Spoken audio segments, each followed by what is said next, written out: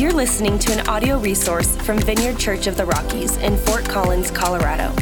We are joining God's mission, transforming all things, and you're invited. To learn more about us and how you can connect, please visit votr.church. Well, good morning, everyone. Hello. Oh, we were festive and ready. It's great. Lots of excitement in the room. As Jeff said, my name is Natalie, and I'm one of the pastors here at the Vineyard.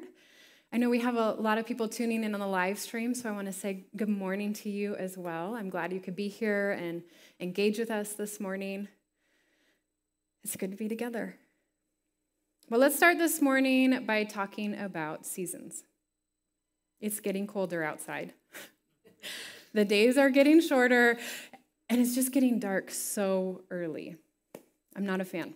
Not a fan of this change. Clearly, winter is basically here, and for some reason, I'm never ready, even though it always comes back. It's going to keep coming back. I shouldn't be surprised. But maybe you're one of those people who is so excited because it snowed, and you're like, I'm going to go to the mountains. I'm going to go skiing. And you're like, yes. I'm not one of those people, but I'm happy for you. And maybe you're one of those people who's dreading the cold, and you're like, oh, I'm going to have to scrape my car off this morning, and I have to plan ahead and do all of that. You know, I'd be good with snow on Christmas, and then maybe through January, and then I'm like, I'm done. I am learning to appreciate the winter here, though. The snow melts way faster than in Minnesota, where I grew up. It's going to be gone this week. It's going to go away, and then it'll come back, but it'll go away quickly. So that's really great. Well, for me, fall is my favorite season. I love fall. I love the weather. I love when you can have the windows open and there's a breeze coming through. I love the fall food, like soups and hot cider, and then you can make apple crisp. I look forward to it every year, and it's just really nice. We all have favorites. We all have preferences and things that we look forward to during these seasons, like skiing, right? Or maybe you look forward to spending time in the spring, working on your garden and getting it ready. But seasons come and seasons go. And they come and they go. And there are moments of really intense and expansive growth, and there are moments where growth just stops. God created it this way. He created the world for seasons. Winter always comes back. And right now, everything is about to go dormant, and the earth is literally preparing to rest. And that rest is in preparation for the spring.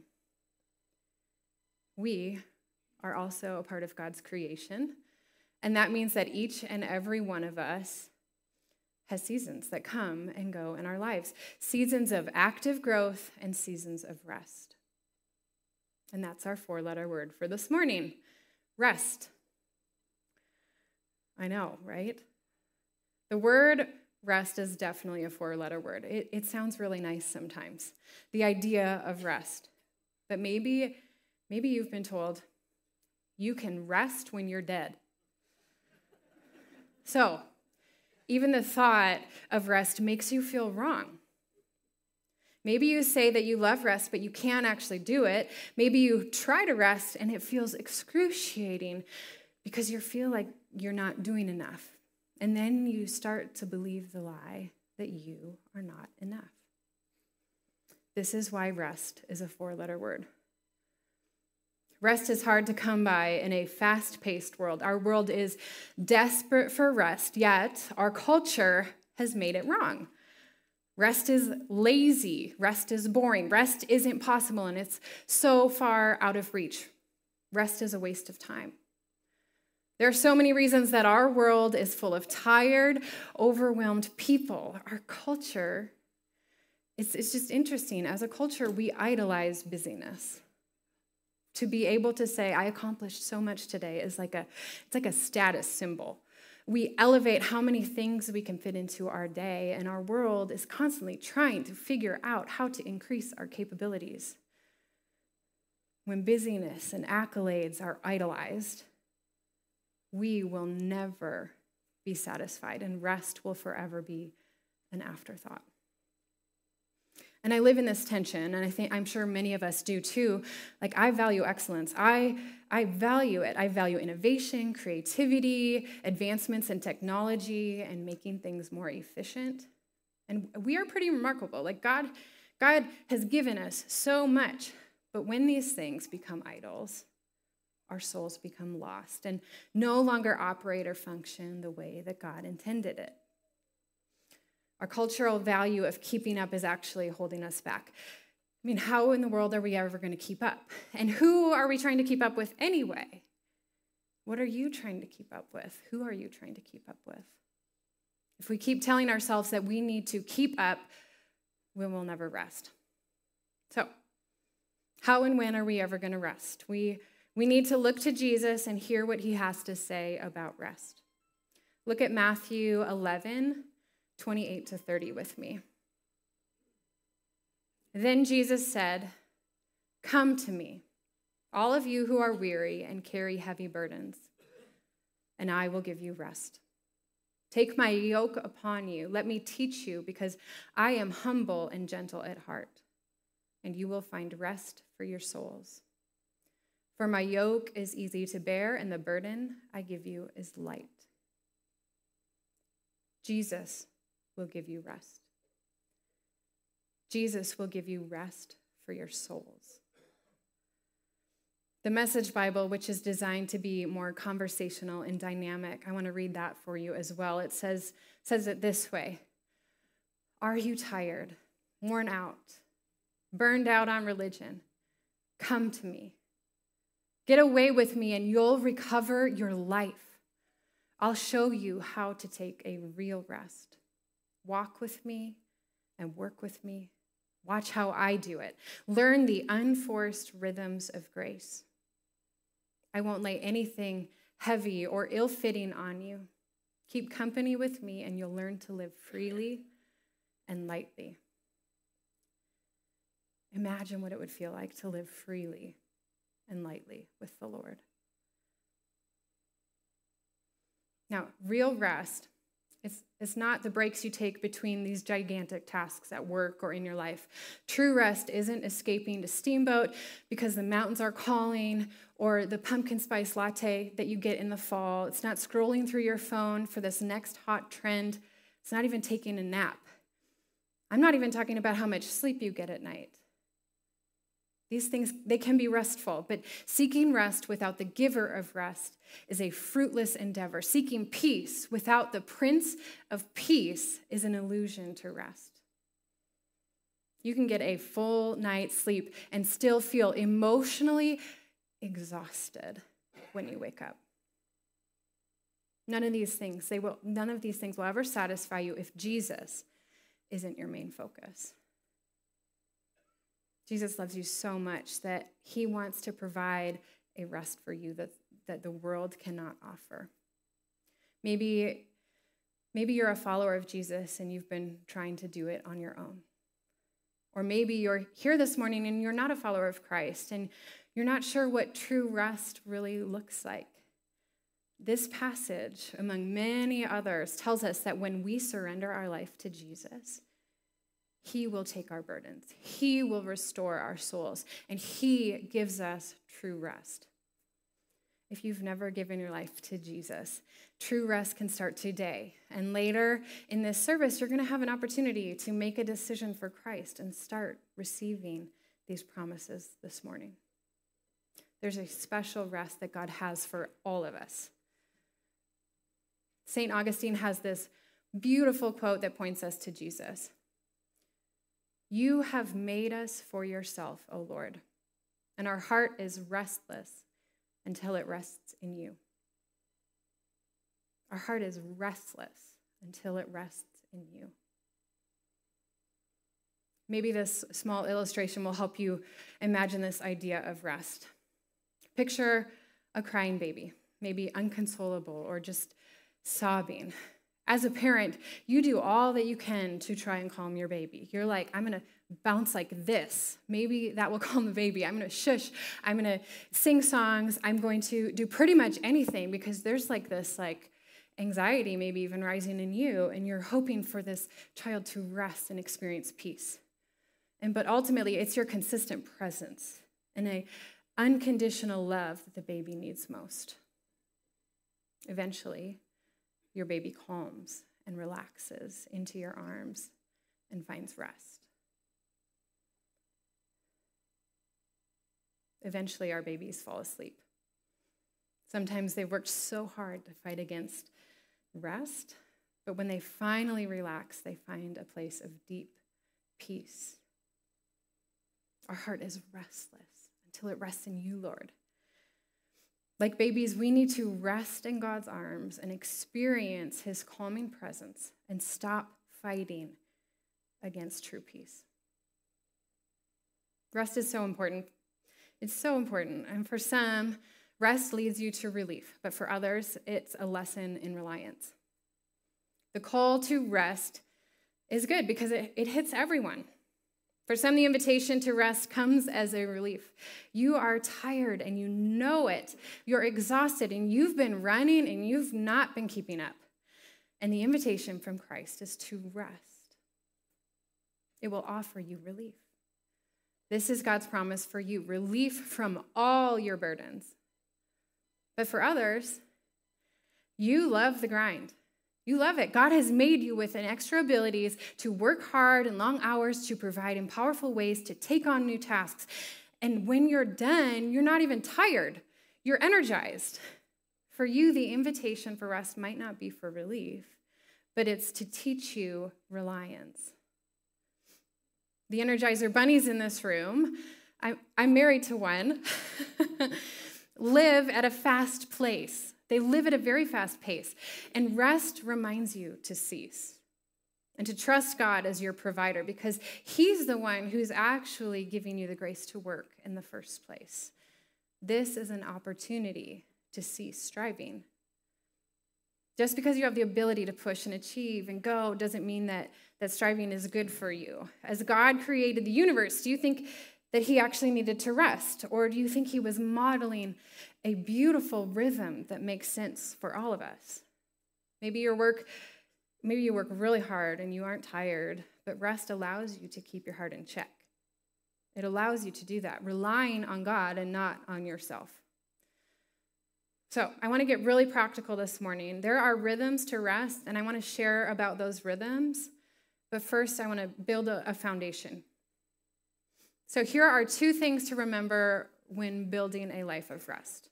The first is this: you have time to rest. You do. You have time to rest. You might not be prioritizing it, but you do have time. The second thing is equally important. You can plan for rest. Rest takes intentionality. True rest won't happen in your life if you don't prepare and plan for it. It just won't happen. This is the foundation. You have time for rest, but you have to prepare. You have to prepare. With those things in mind, let's now talk about rhythms of a restful life. These are daily, weekly, and yearly rhythms that will help you starting today. First, let's talk about daily rhythms. There are things that you can do every day to find rest in the Lord. We all have a couple minutes to spare. I want to encourage you to create a daily rhythm of spending time with God every day in your life. Maybe you've heard people talk about spending time with the Lord, and you're like 30 minutes to an hour, and you kind of start envisioning how long it's going to be, and it feels like too much, and then you may never make the time because you can't hit this like theoretical timetable. But nowhere in the Bible does it say how long this time needs to be. It just says it's vital to your life. When you start lifting weights, you don't just go and grab 50 pounds in each arm and just like give it a go, right? So start with 1 to 5 minutes every day and go from there. Daily rhythms are a picture of reliance and relief. You start your day or you interrupt the middle of your day with some simple, restful times with Jesus. It reminds you to go to God and feel his peace. Are you tired? Are you worn out? Run to him. Run to him. Maybe it reminds you to rely on him in the midst of your work.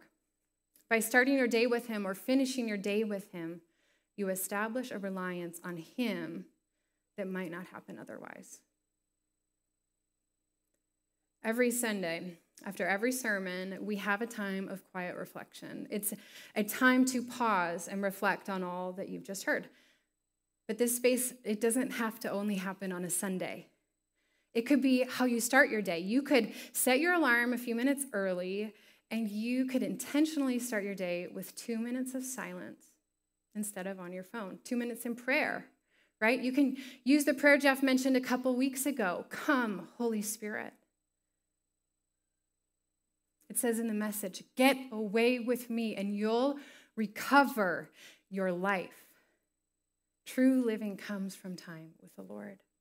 It's time to plan to be with God.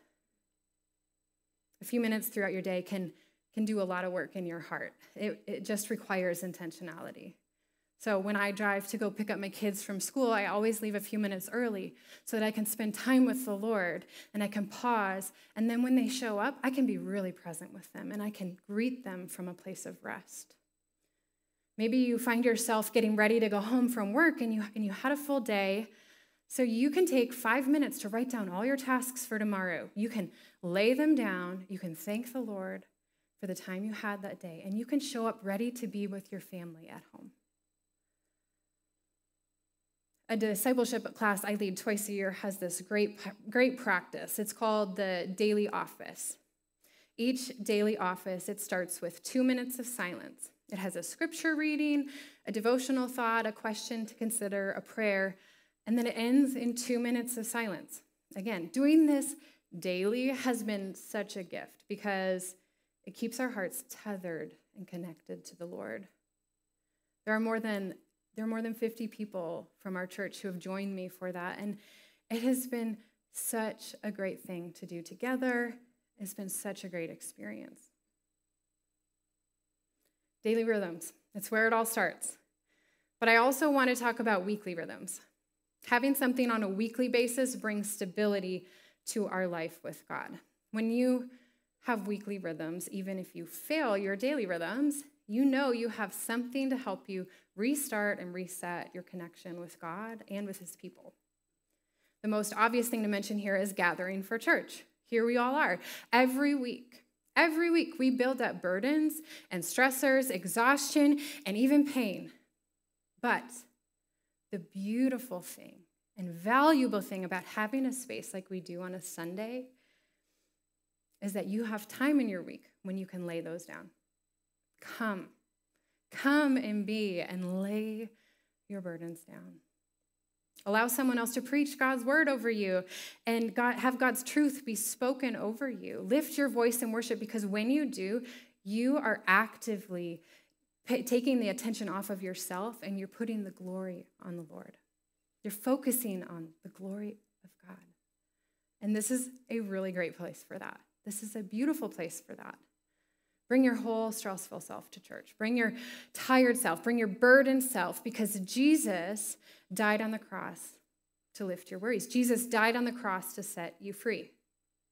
Remember our passage from today. Let me read from Matthew 11 again. Are you tired, worn out, burned out on religion? Come to me. Get away with me and you'll recover your life. I'll show you how to take a real rest. Walk with me and work with me. Watch how I do it. Learn the unforced rhythms of grace. I won't lay anything heavy or ill-fitting on you. Keep company with me and you'll learn to live freely and lightly.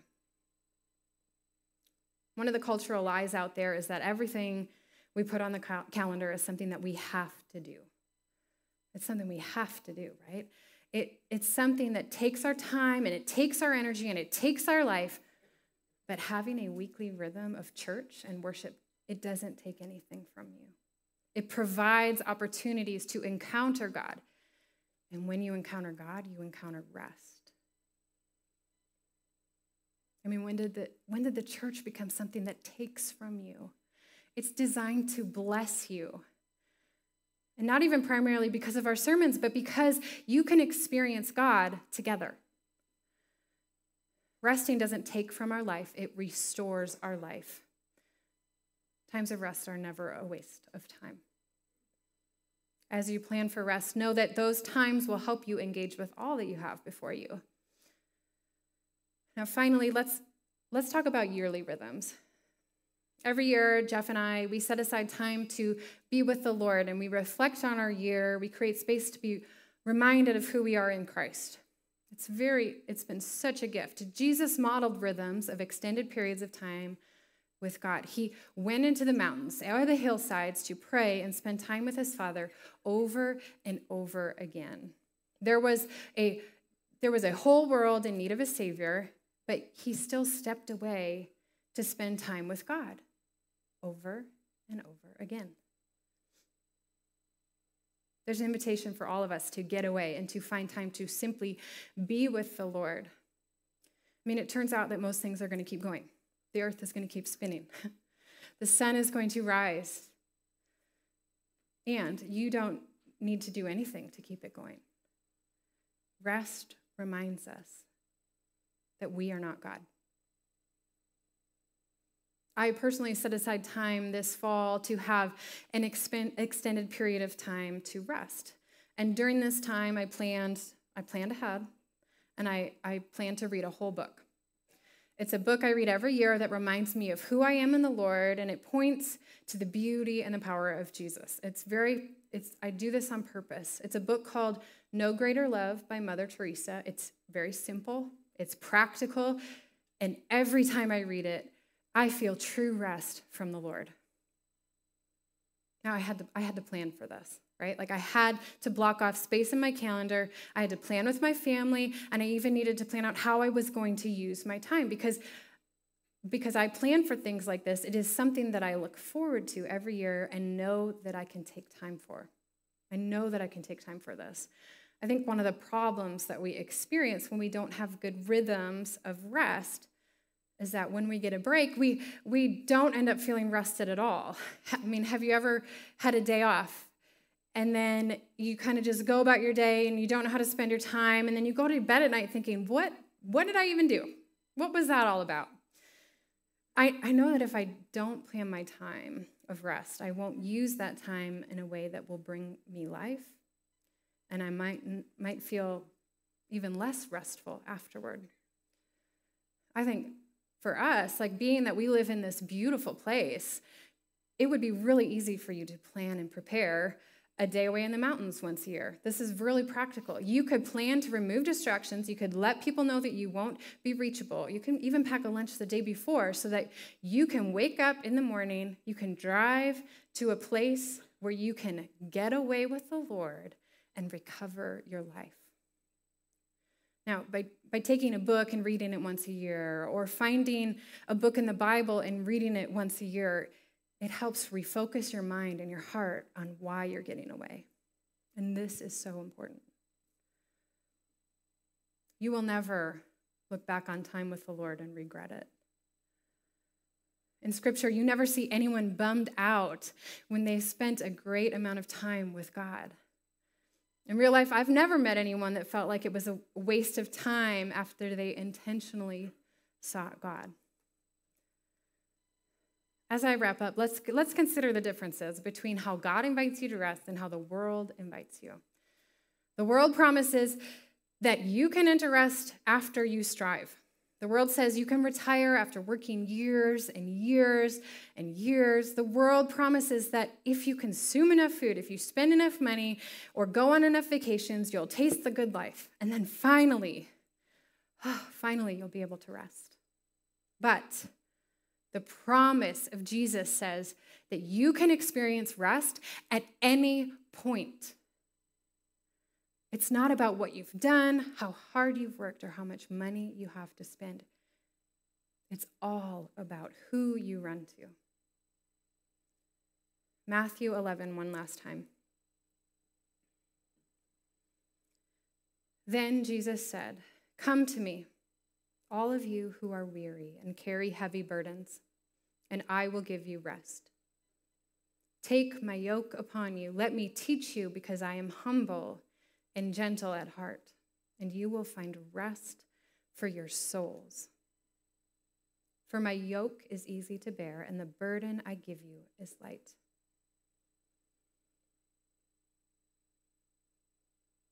Are you tired? Do you feel the weight of the world? He says, come to me, and I will give you rest. Allow him to teach you, and you will find rest for your souls. It's not about what you've done. It's about who you're with. Sit with him, lean in, and rest. Let's pray.